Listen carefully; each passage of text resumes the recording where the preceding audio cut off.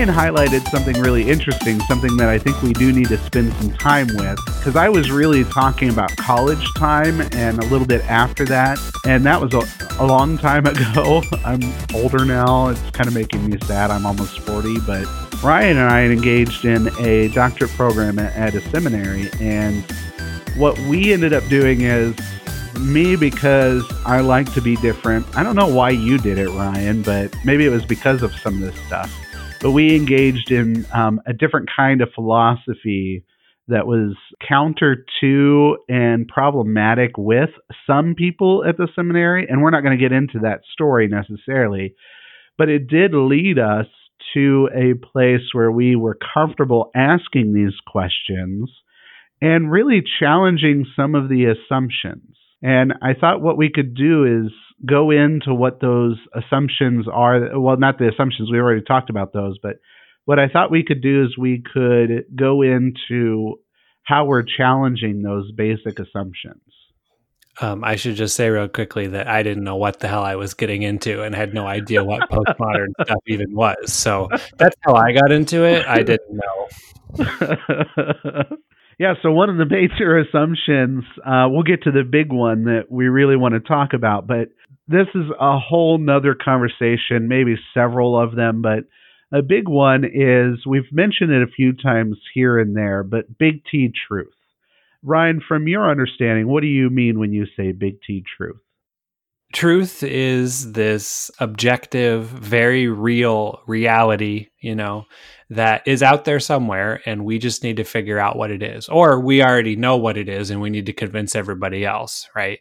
So the truth is really that thing that we're guiding our lives by. It goes back to that thing with the scriptures needing to be correct because they are true, right? So the truth is really the center of our lives. How many times did I hear that? Speak the truth in love, mm-hmm. if that part was mentioned. But yeah, the truth is the central part of religious life, honestly, I think. Yeah, and I think that if I were to boil down what you said into two phrases, it would be, or two words, objective and accessible. It is. Yeah. Yeah. Uh-huh. And so the accessible part of Big T truth is that everybody should or could know this, right? So there's that phrase, no one's without excuse, or no one's with excuse. Right. Paul? That's Romans 1, I think. Yeah. Because the idea is that truth is accessible to everyone. It is above all contexts.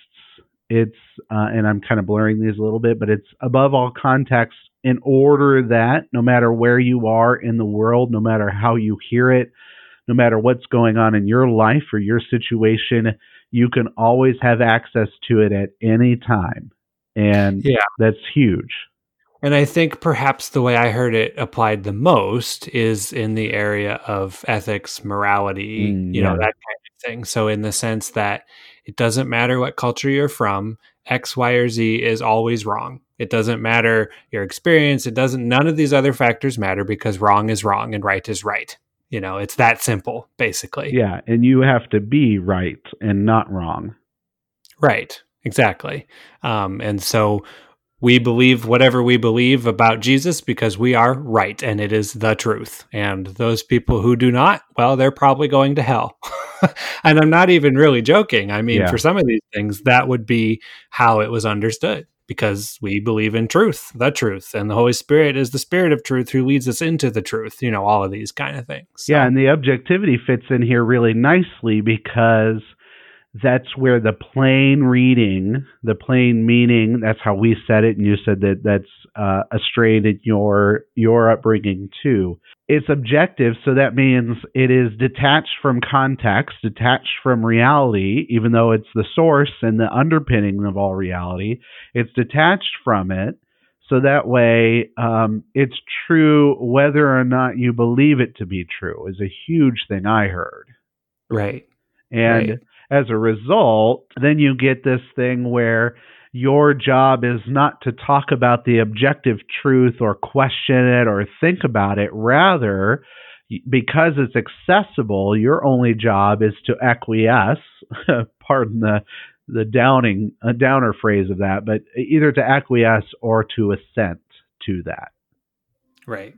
So both this objective and accessible way of thinking about big T truth fits really well with some of the doctrines we talked about. It fits in that, inerrancy and infallible. It can't be objective. It's not either one of those.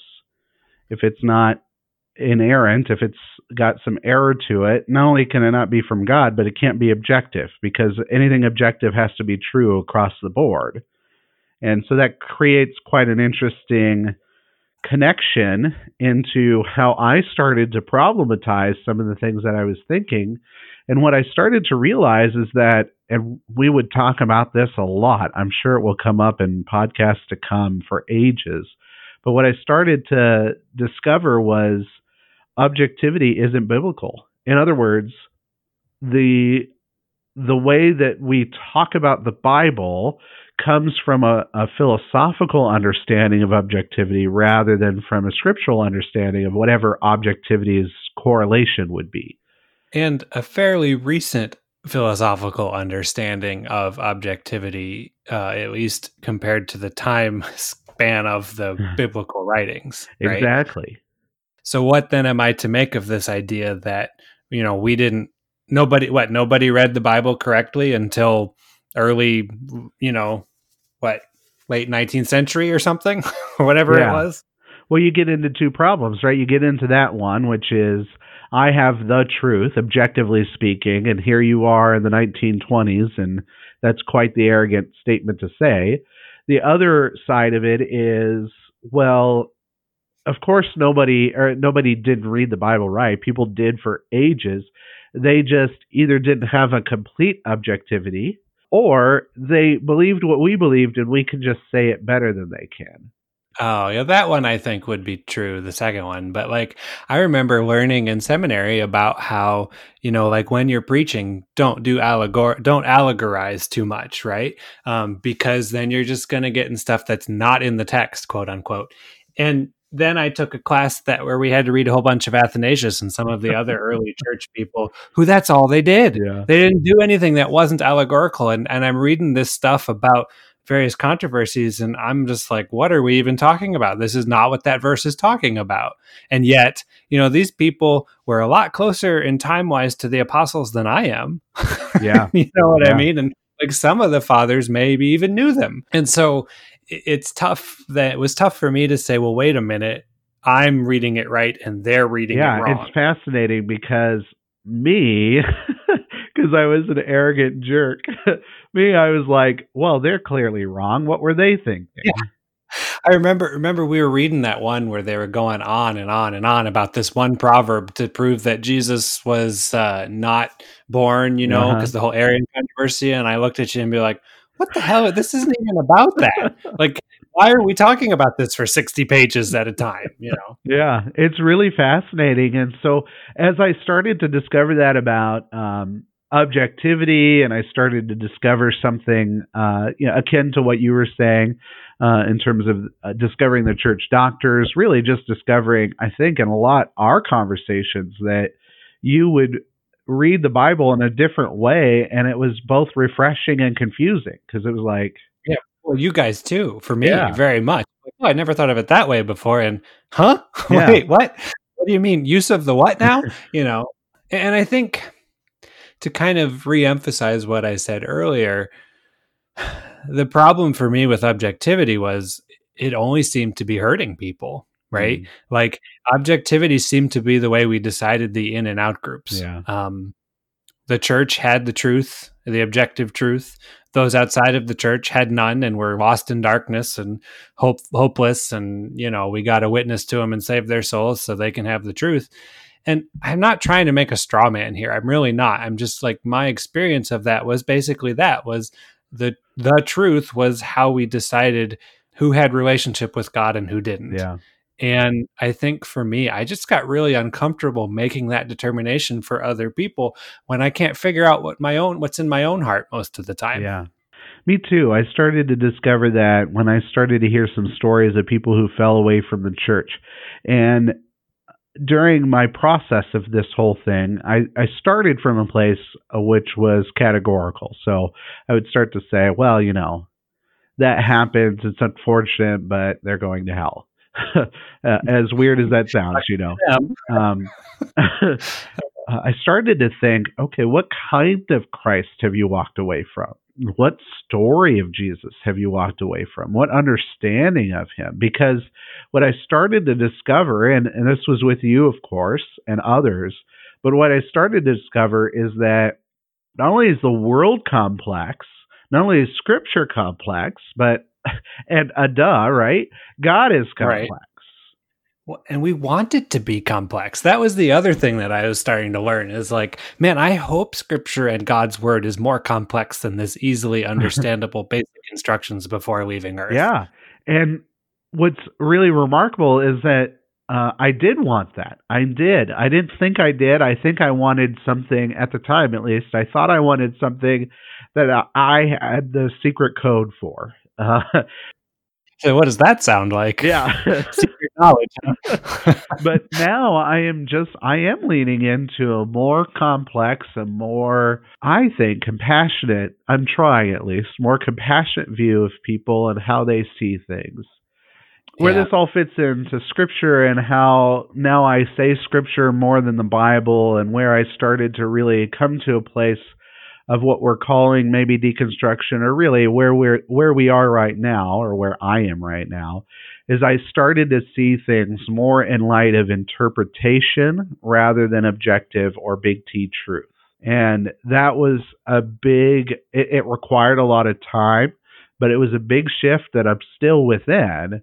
But for me, that was the big move, was move from objectivity to interpretation. Is that kind of what you were like too, or where you are now? Yeah, I think the other thing is I encountered some people, like writers, in my doctoral work that I won't go into any of their details right now, but that had this idea more of truth being something that you negotiate within a specific context. And there's a lot you could say about that. And that's honestly not entirely fair to boil it down to just that. But for what we're talking about now, of it was more that truth is more of a grammar for a community than this objective idea that we just assent to. Yeah.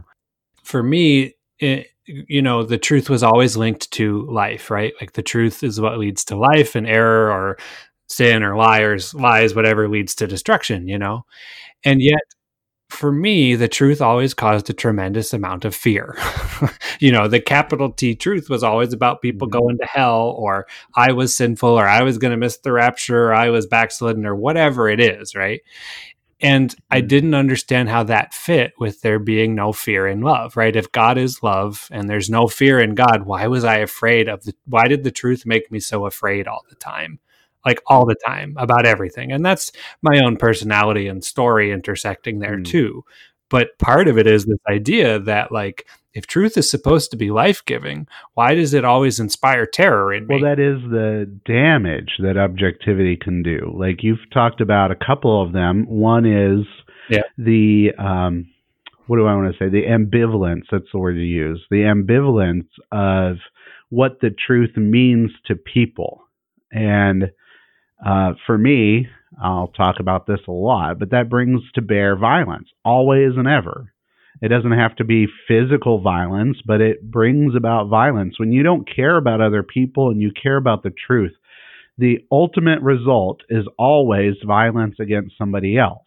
So that's one big thing that happens with objectivity, the damage that's done with it. The damage that's also done with objectivity is what you just said, is it creates a lot of fear. And I would argue because of the violence that comes from it, we want to avoid that because we don't want to be in pain. We're human beings. And so we're afraid of being in pain. And so we do what we need to in order to remove ourselves from possibilities of pain.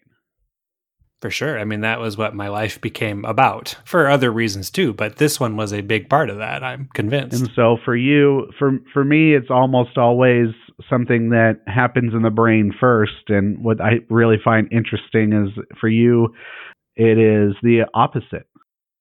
Yeah, I have an experience which leads to an emotional reaction, which then is analyzed to death in my brain. Yeah. Yeah.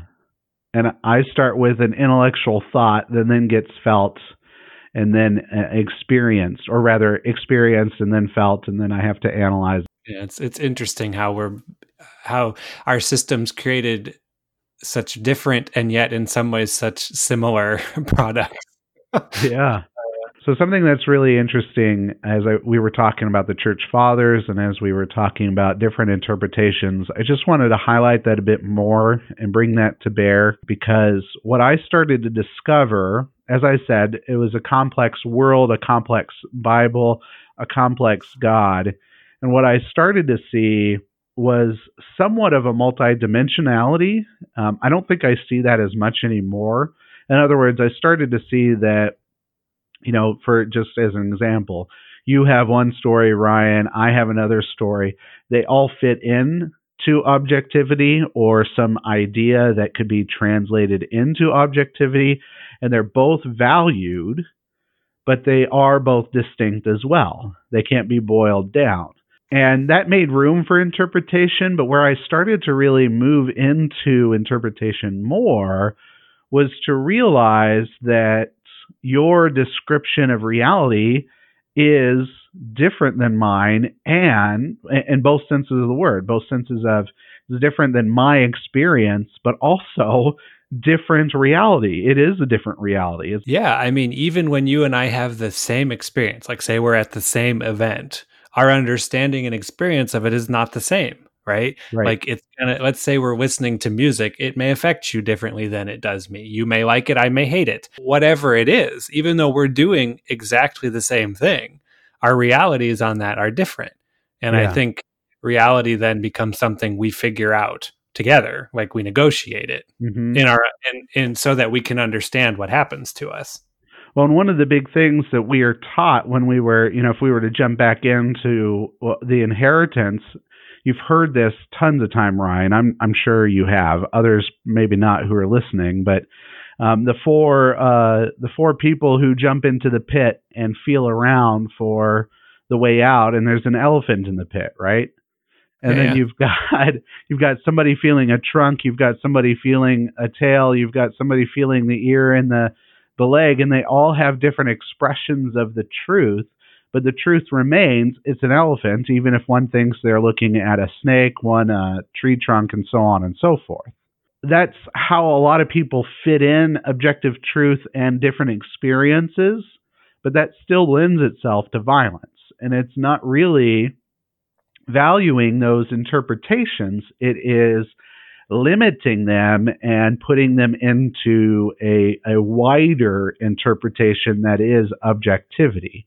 Well, yeah, and it's saying that my experience of the elephant as tail is the Uh, one that's the most real, right? It's the one that counts. And the elephant or whatever this thing is not a tree. It is not. No, it's like a snake because that's what it is. yeah, so you get either on the side of objectivity where you can look at everybody, and I'm just being completely unfair here, but you can look at everybody and say, look at all these idiots. They think they're touching snakes and trees and whatever, but they're actually touching an elephant. Or you could have people inside the pit, and this is like a metaphor for Christianity, arguing that their grasp of the elephant is the right one.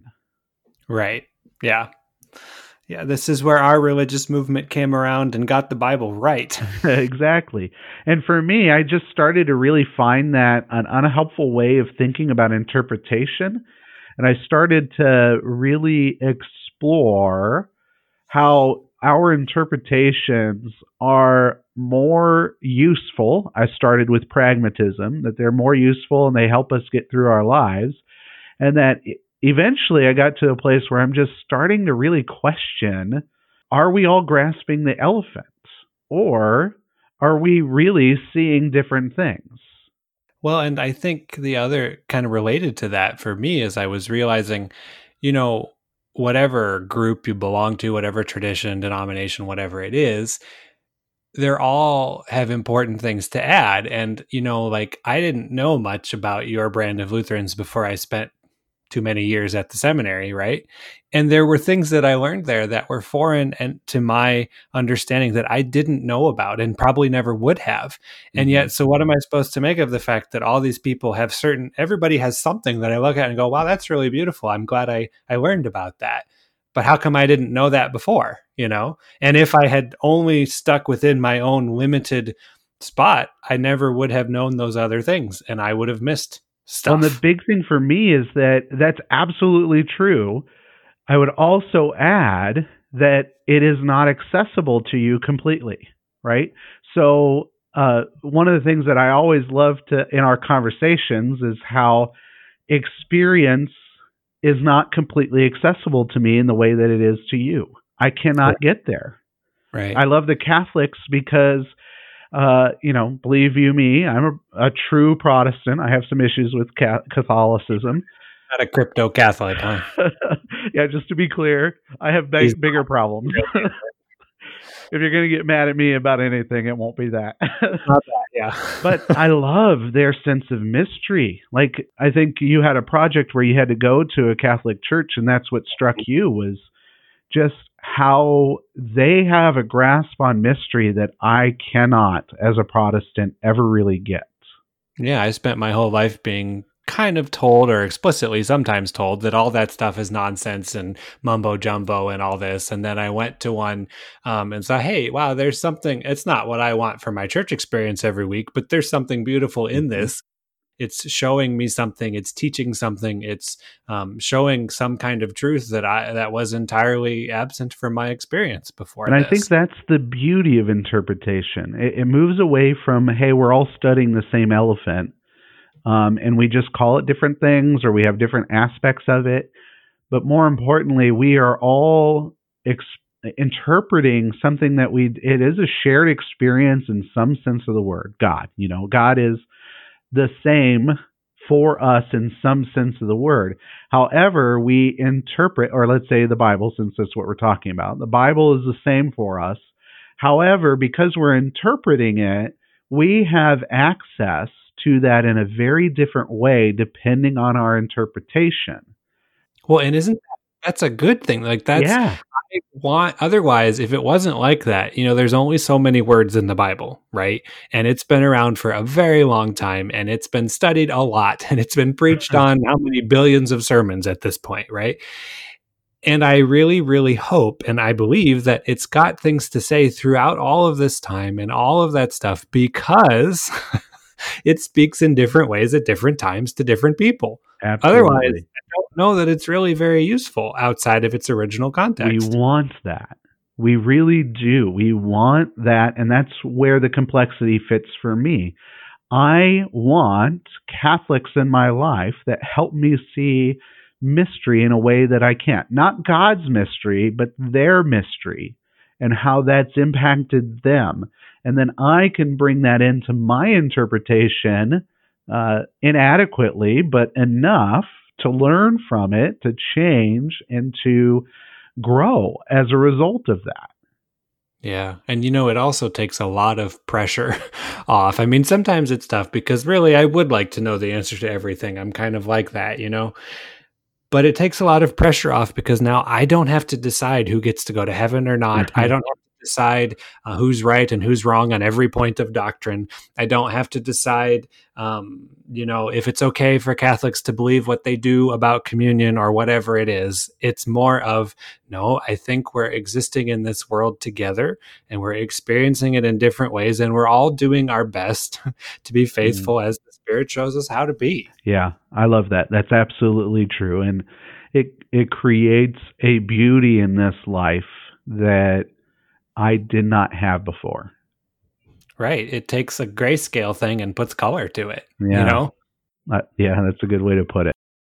All right. So we've spent some time talking about what Scripture looks like in terms of our inheritance. What did we inherit from our traditions, our understanding of those traditions, and what that meant for us. And we've also gone through something of an abridged version of some of the stuff that Ryan and I have both pondered and gone through in terms of not necessarily problematizing, but at least asking questions and seeing some issues with the way we've been told Scripture should operate.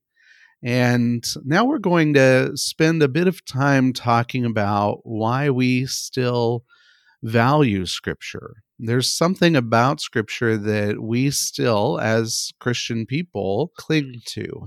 And Ryan and I have talked about this. Probably it's been more recently, hasn't it? I don't think it's really been. We've spent a great deal of time talking about some of the issues that have come up in our own thinking. But I think it's probably been only, 9 months to a year that we've been talking about how our ideas have maybe evolved. That's the wrong word. Yeah. No, I mean, I think that's a fair word. I think it's not the only word, but I think it's certainly one that applies. Yeah, and so we wanted to do a little bit of that with you because that's pretty much what this podcast is about. We want to eventually get to a place where we start talking about the things that we think are important and still valuable within what we hear and what we've learned. And so we're going to do that. But I want to make a disclaimer. It's something that Ryan and I just talked about. And the disclaimer is this, that we are not saying anything that we previously believed is wrong, or that what we have come to is what we're definitively in. That's a very simplistic way of viewing faith in general, and perhaps that's something we can talk about in the future. We don't think of ourselves, well, maybe Ryan, you can say something about this, but I don't think of myself in terms of categories. So I don't say, I'm definitely this, and everything that this category is applies to me. Well, I was not searching for a new category. I'm somewhere, if I could be so bold, through all of those categories. I think for me, it's maybe more of this idea that I don't know what categories apply. Like I think I would like very much to have categories because they make sense and are comforting and are, in some ways easier. But as we've kind of talked about, the categories just, none of them seem to work, right? Is it because they were wrong? I don't know. I think it's more that they created problems that were talking about previously, whatever kind of problems those were. So yeah, categories only get you so far. And what happens when you don't fit in them anymore is kind of what we've been doing today. Yeah, and we've also been wanting to encourage each other and encourage anyone who happens to listen to this to be comfortable asking the questions and exploring. That's why it's called Frontier, exploring the difficulties and the possibilities. Because I say this often with my congregation, God's a big boy. He can handle pretty much anything we throw at, well, not pretty much, everything we throw at him. And to think of a God who's not okay with you teetering on the brink of uncertainty or certain questions just does not seem like a very loving and accepting God that we see in Scripture. It sounds more like fear and control to me. Yeah, and I think honestly, I don't think either of us have the intention that, if you believe the Bible is infallible, inerrant, like we were talking about, okay, fine. Like I'm not trying to change your mind on that as much as have you really thought about what that means or whatever it is we're talking about, but have you really thought about what that means and how it affects people, right? I think that's the moving beyond the category part is like categories are classifications and labels and ways of understanding, but they can't speak to the lives of real people the same way. They're not able to, whatever your category is. And so I think that's more what we're trying to get at here is how do these things affect real people? And if there are problems, then where does that leave you? Yeah, and I think it really fits well into our previous conversation throughout this podcast, which is that ideas have consequences. We cannot believe any longer, at least you and I cannot believe any longer, that objectivity is neutral, that it is just something that is true no matter what, and consequences be damned, because there are so many people that get hurt by ideas and so many problems that come from those ideas. And what we want to resist, of course, is that old cliche, the baby with the bathwater. But at the same time, what we want to resist is that it's not possible to question or ask questions about this. Yeah, I mean, like you were saying, it is not possible for categories to be created without, like, there's so much power wrapped up in categorizing, naming, labeling, whatever it is, because whoever creates and enforces or teaches or writes about or whatever it is, those categories, whatever they are, you're, like we said earlier, you have the power then to decide whether you intend it that way or not. You have power over other people, and there is no neutral way to do that for any of us. That's part of the problem there, especially in, this is maybe a separate issue, but especially in Western Christianity, because it means that generally speaking, the straight white men have been the ones who had all that power. Yeah. And so it just is problematic in all kinds of ways. And so I think if we were to push on where we're coming from, people who still live within that area of where we come from theologically, what we would just ask you is not to think that we're trying to convert you, as Ryan said. We don't even know what we would be converting you right. to. What would we be converting you to? Yeah. But really, we're just asking that simple question. Have you considered, or a request to please consider, how your ideas, how your theology impacts other people, and to add to this conversation that we hopefully will have with you, because we're coming from only our stories. And so we cannot possibly, that's one of the joys of like moving away from objectivity altogether, is that you cannot describe and dictate what other people go through. And so we can only say what we think and what we feel and what we believe. And we would really like to know, like, have you considered these ideas and what they do to people? And how do you handle that? Because each one of us handles it differently. Well, and I think when you're talking about a lot of these ideas, the consequences are too big to not consider their implications on real people and the lives of real people. When you're talking to people about your understanding of their eternal destination, for example, I mean, you got to think about what that really does in people's lives, because otherwise it's not just that power dynamic. It's like, none of us want to do violence to people, theologically speaking. Well, Right. I don't think Most. if you do, you're another problem, But that's why it matters. It's why you have to think about it more than just in terms of what is true and what is right. It's not that doesn't matter, but that's not the only question. Right. Yeah. So then let's move on to talking about where we are with Scripture. We don't want to abandon it. We're not quite sure we can say definitively we are in such and such in place. But where are you right now as you're exploring Scripture with these concerns that we've brought up? For me, I think one thing I've really wanted to keep and hang on to is this idea of Scripture being a story that I'm a character in, that we all are characters in. That is something that didn't end with the closing of the canon, I really, really love the picture that creates, and it really helps me to understand parts of my life as a Christian. I'm doing the best I can to play my part given to me by the Spirit, and I have to follow the Spirit's directions while I do so. And sometimes I'm going to mess up, Sometimes the script is very clear, and sometimes it requires a lot more improvisation. So I really like that part. And that helps me when some of these other things we've talked about don't line up or seem to be contradictory or are just really hard to accept for whatever reason. It helps me to remember that what we're talking about is not just a list of principles or rules from the text. There's more to it than that. So it's narrative combined with, because you said the rule book was your upbringing. So it sounds like it's evolution of both of those. It is. And, I think, to give just an example here, one that's been really, it's always bothered me, but that's really been bothering me lately is the portions of Scripture in the Old Testament where it seems to imply that God commands the Israelites to kill children, right? Mm-hmm. Yeah. And,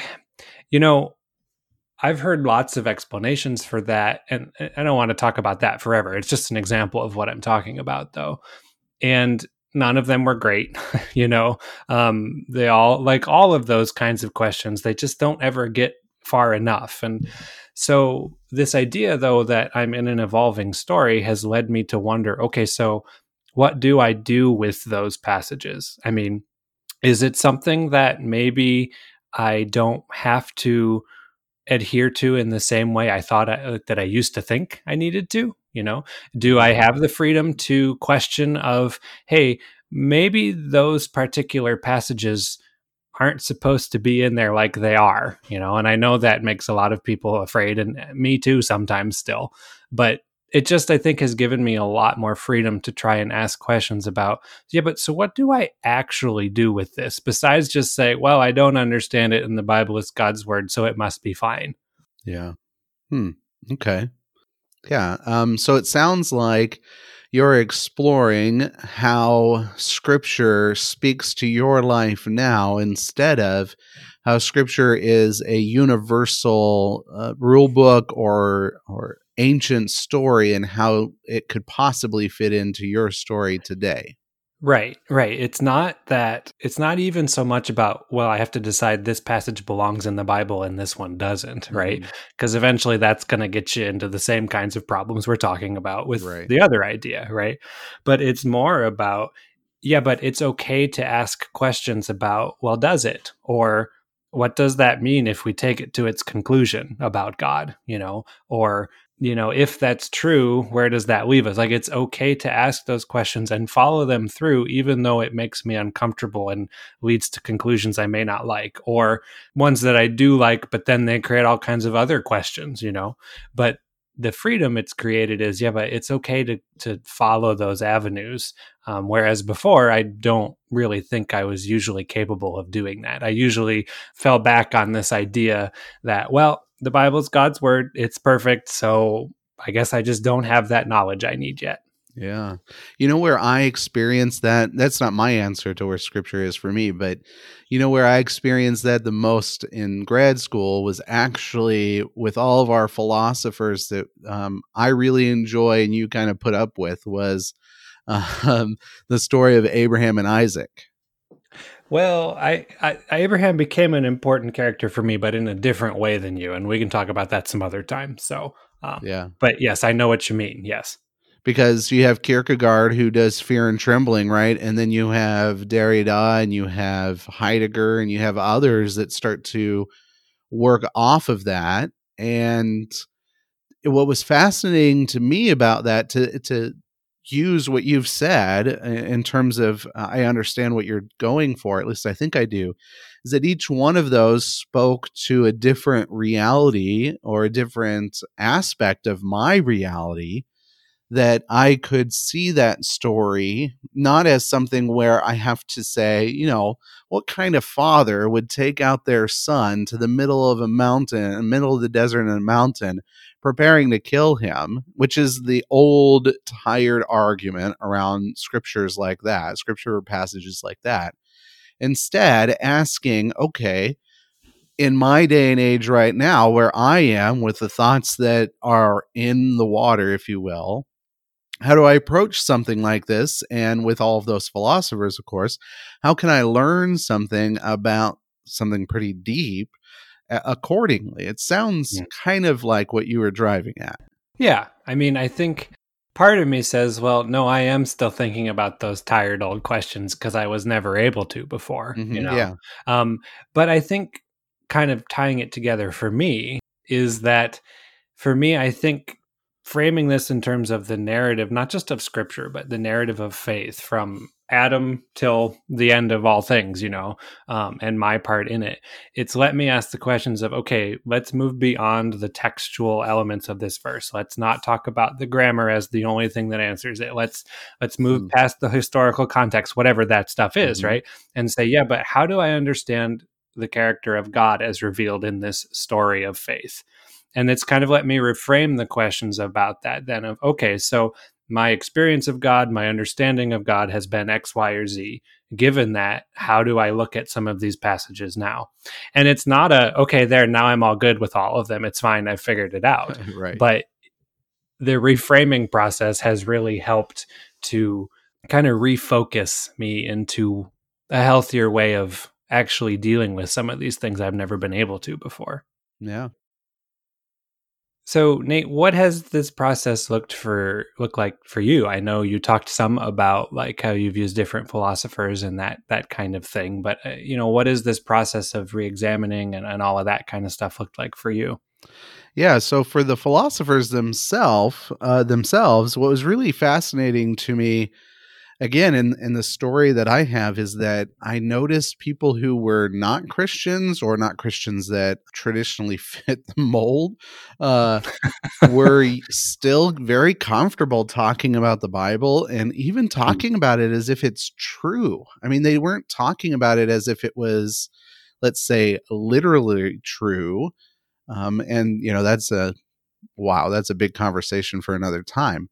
But to just have a respect for the text, for the stories, for the characters, that was something that was quite remarkable to me. And I was told that was impossible. I know, right? It's like, what happens when you're reading this non-Christian, postmodern philosopher type who seems to have an insight about the gospel I've never heard a Christian say before? That's a good one. Yeah. Yeah. So the big one, of course, and we've talked about this a while, maybe it would be a topic sometime, but to know that Jacques Derrida, a French philosopher that gets a lot of ire in our world today, could visualize and explain grace in a way that opened up Paul to me, just like blew my mind. I could not handle that at first.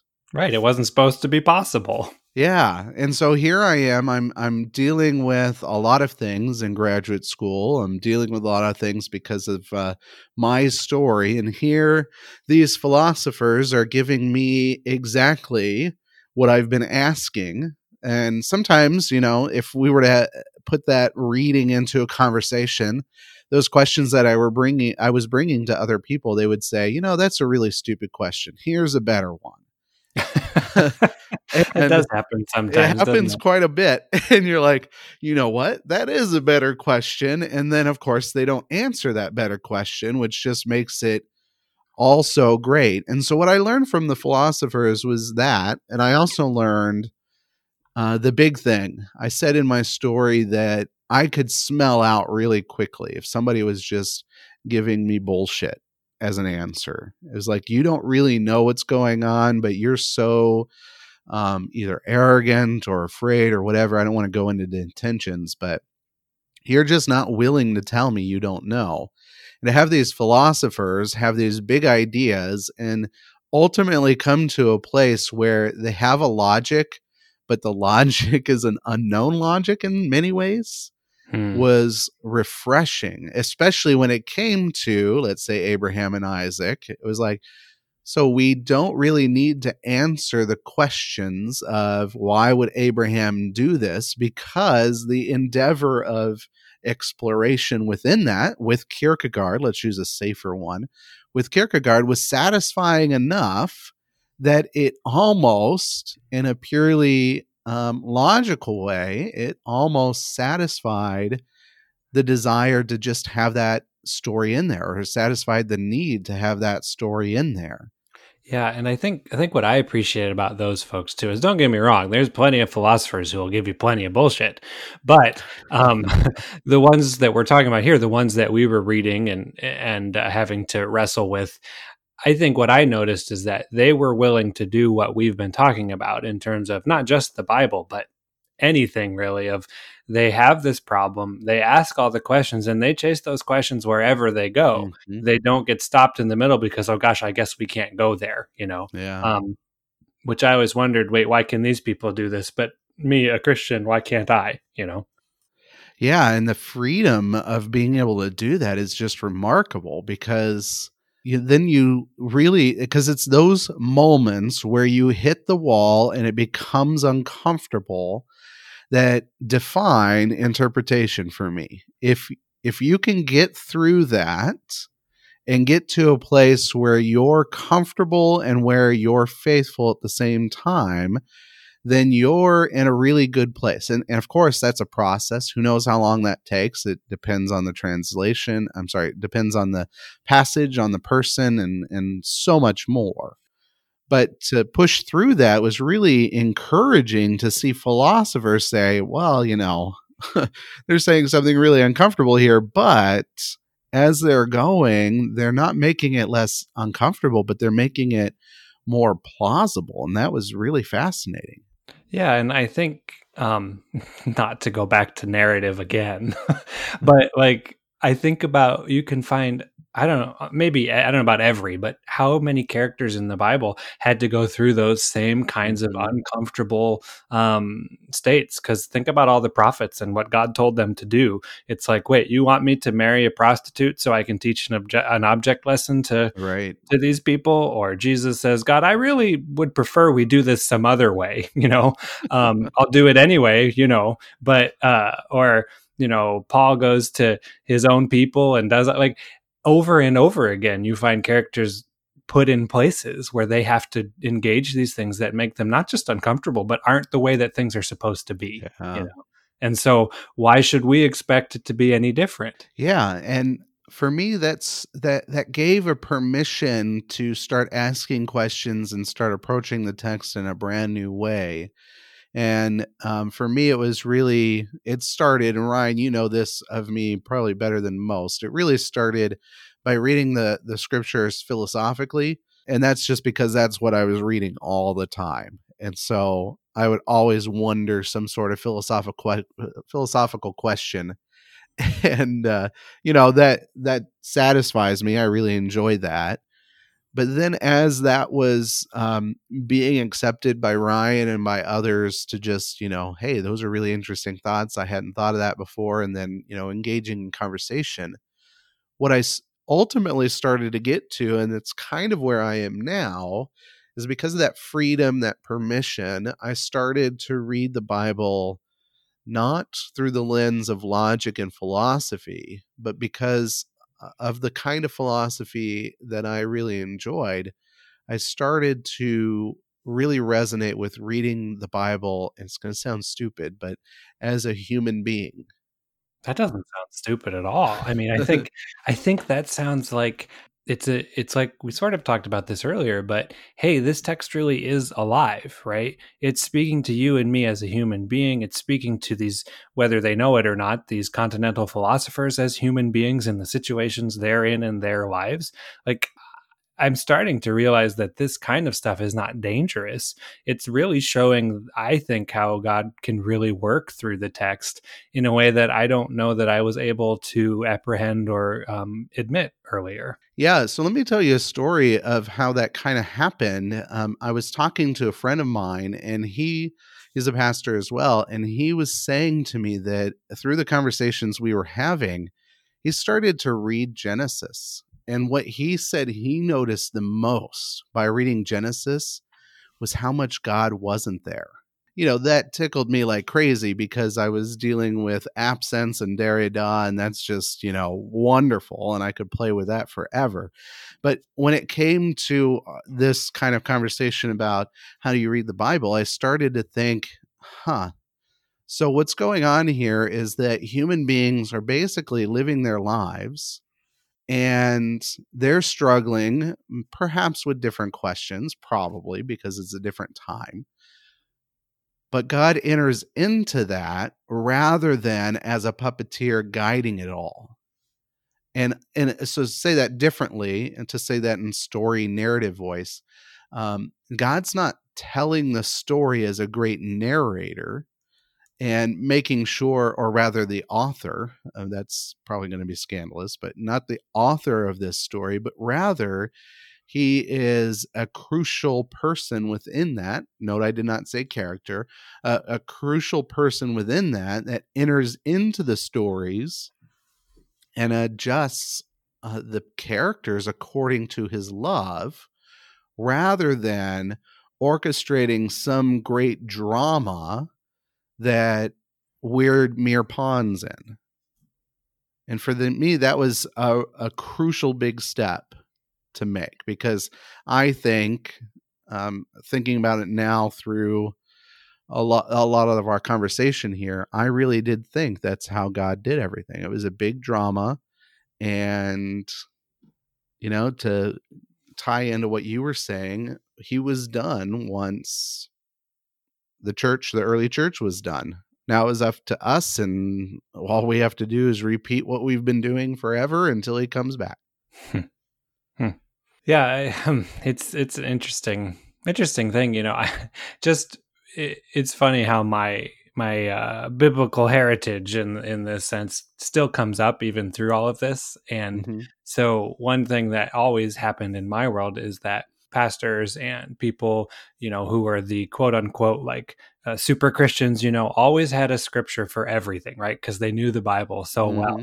Yeah. And I don't mean this to say, haha, see, we win because the Bible says so, but it's just making me think of that scripture, where it says the word of God is living and active, right? It needs to be able to do these kind of things, or otherwise I don't know that it's alive. It certainly isn't very active. And that's how it goes on to, like, doesn't it say like divide soul from marrow and like cut through everything? Like, so yeah, all of that to say is I'm even though it is a scary process and it's led to a lot of scary questions and walking in the dark and not knowing, and that has its own, honestly, sometimes even terror, right? I'm not trying to be dramatic there. It's sometimes has felt that way. Yeah. It's also been very life-giving, and it's very weird how those two can often go together that way. Yeah, it is. It is. For me, I think what I've really enjoyed is it has made it so we talked about how objective and accessible is basically what needed to happen with interpretation before, or with the way scripture is. And for me, what I started to discover is that objectivity isn't very accessible, even though that's what people try to teach and what they want you to grab onto. What I started to discover by reading it as a human being is that it's very accessible now. It makes a lot more sense. And I do this with people in my congregation. I don't go with, whenever we do a Bible study, I don't go through it and, tell them what it's supposed to say according to either the company line or my thoughts or whatever. I start to ask questions of, hey, these are human beings in this story. Why are they acting the way that they're acting right now? And how would I act in that situation? Yeah. Like what could I see myself doing or not doing if God said to me X, Y, or Z, or if I was in charge of this group of people who were really ungrateful and wanted to go back to Egypt, or what, whatever it Right. is. I find, like you were saying, that's made the text come alive in a way that it wasn't before, because it was about content, it was about principle, it was about how do I preach this text, it was about how do I understand what's the grammar, whatever it is. Well, and I think if I were to say, like, so we're being very careful because not careful in terms of we're worried and scared, but careful because we know what we actually do believe. And so we're not saying these things are wrong, but this kind of thing helps me understand my issues with inerrancy a lot more, because personally, what's going on with inerrancy is that, let me just back up for a second. The irony of this is that the way the text becomes more accessible to me is when I realize it's more speaking to me as a human being rather than that it's coming as God's word. And to me, that was just a really like strong and stark reality. And then I started to tie, as I was just saying, I tie that into inerrancy and so forth. And I start to wonder, maybe that was my main problem with those two things. It's not that necessarily those doctrines are wrong, because we're not saying that, but that the hangups I had around that was it made me read the Bible in order to prove those things rather than read scripture as a way to relate to who I am and how I think about things. Yeah, and what it's really helped me start to move away from, and I want to be clear here and say that this is what I think I had developed, and I won't make a conclusion about the entire Pentecostal movement, whether they have done this or not, or even evangelicals, right? Because I'm talking about me here. We Hmm. could talk about it, but it's for me. I think I had developed oh gosh, what's the word when you worship the Bible, right? Yeah. Bibliolatry or whatever it is, this idea that nobody would say this, of course, but the Word of God, the text of the Bible, had become so important that in some ways, I think I was venerating it. It was more important than the actual Word of God, Jesus Christ. Hmm. And so this kind of stuff has helped me to move away from that. And it's not that the Bible isn't the Word of God. It's not that it isn't inspired. It's not that, like we said, we've been saying all along, God is still speaking to us through it, right?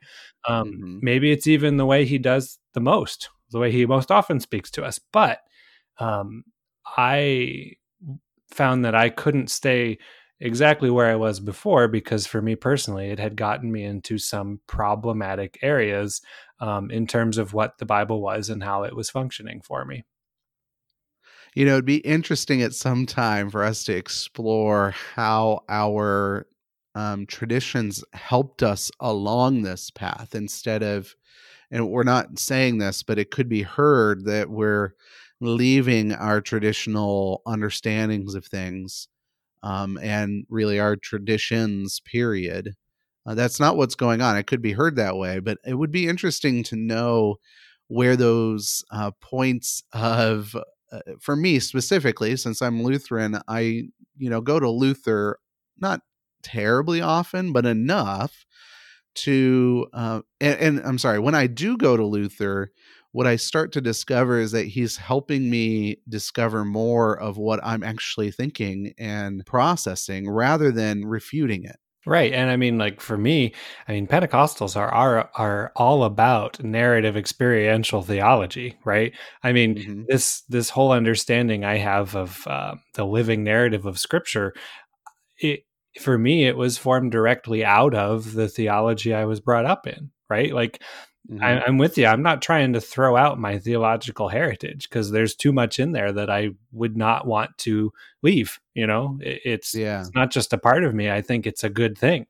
So yeah, I mean, those traditions have certainly, as much as they have in some ways created the problems we're talking about, they've also, I think, shaped the way we've been trying to deal with them and figure out where to go from here. Yeah, and here's something that I heard from or read in Luther. I don't have it prepared, and maybe I'll put it in in some sort of note form or something where it actually came from. And I'm pretty sure, because I'm very careful of not saying things that are unauthorized quotes, but I'm pretty sure this is true for Martin Luther. He said something to the effect that the Bible is the cradle for the Word of God, and what I love about that is he's talking about interpretation. He's talking about all this when it comes to that. And he's saying, the Bible is not the Word of God, it is the cradle for the Word of God. And therefore, his whole endeavor was to find Jesus in everything. And so he drew on the church fathers because of the analogy that we talked about before, the way that they read scripture. And he was a little uncomfortable when he did that too. uh, But it puts the Bible away from that biblicism. right. It moves it away from there and says, no, the Bible is only good insofar as it points us to Jesus. Now, that's what Luther would say.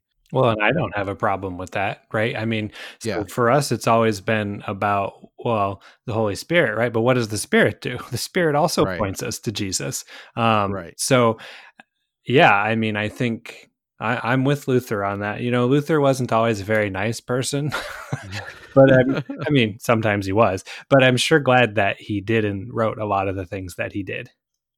Yeah. More importantly, it's interesting to me that the faith tradition that really focuses primarily on an idolatry of the Bible in some sense of the word, the beginner or the forebearer of all of that warned against that in some sense. Hmm. It just is not ironic. It's just interesting to me that that's what happened.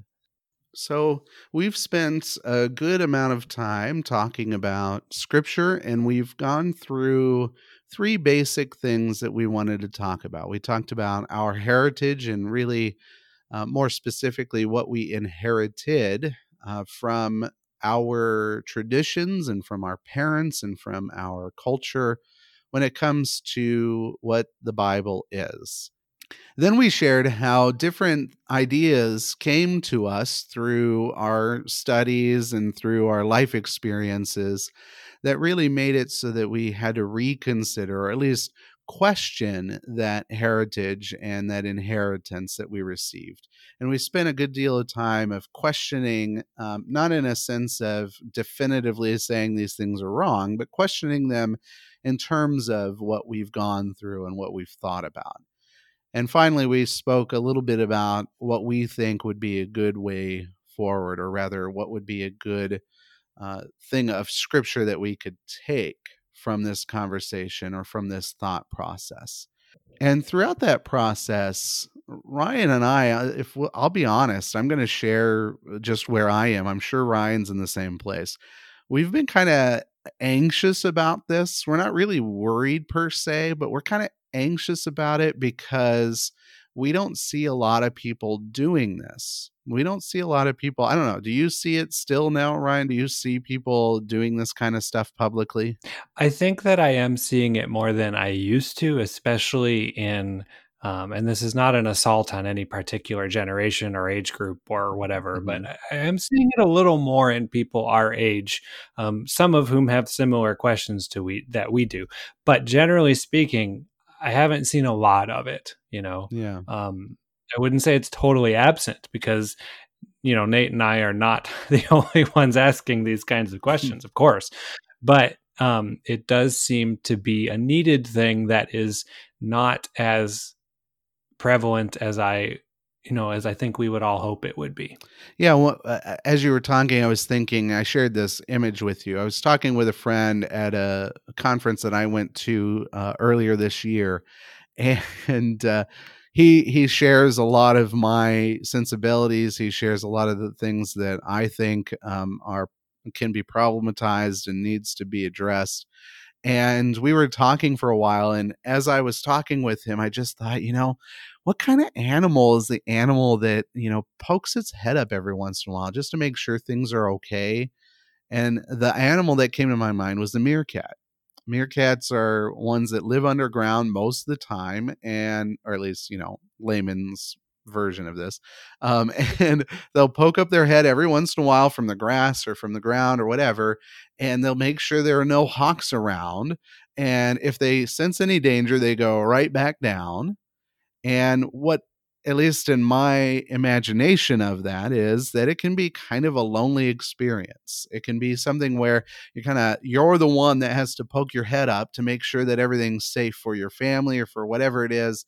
And then if it's not, then you've got to, hide. And what I said to this friend of mine is, hey, I'm poking my head up here, and all of a sudden you're poking your head up too. And I see you across the field, and I'm like, hey, that guy kind of gets it. He's kind of going to that place where I am, and at least we have some sort of shared identity with that we're exploring, we're discovering, we're at least seeing what's out there together.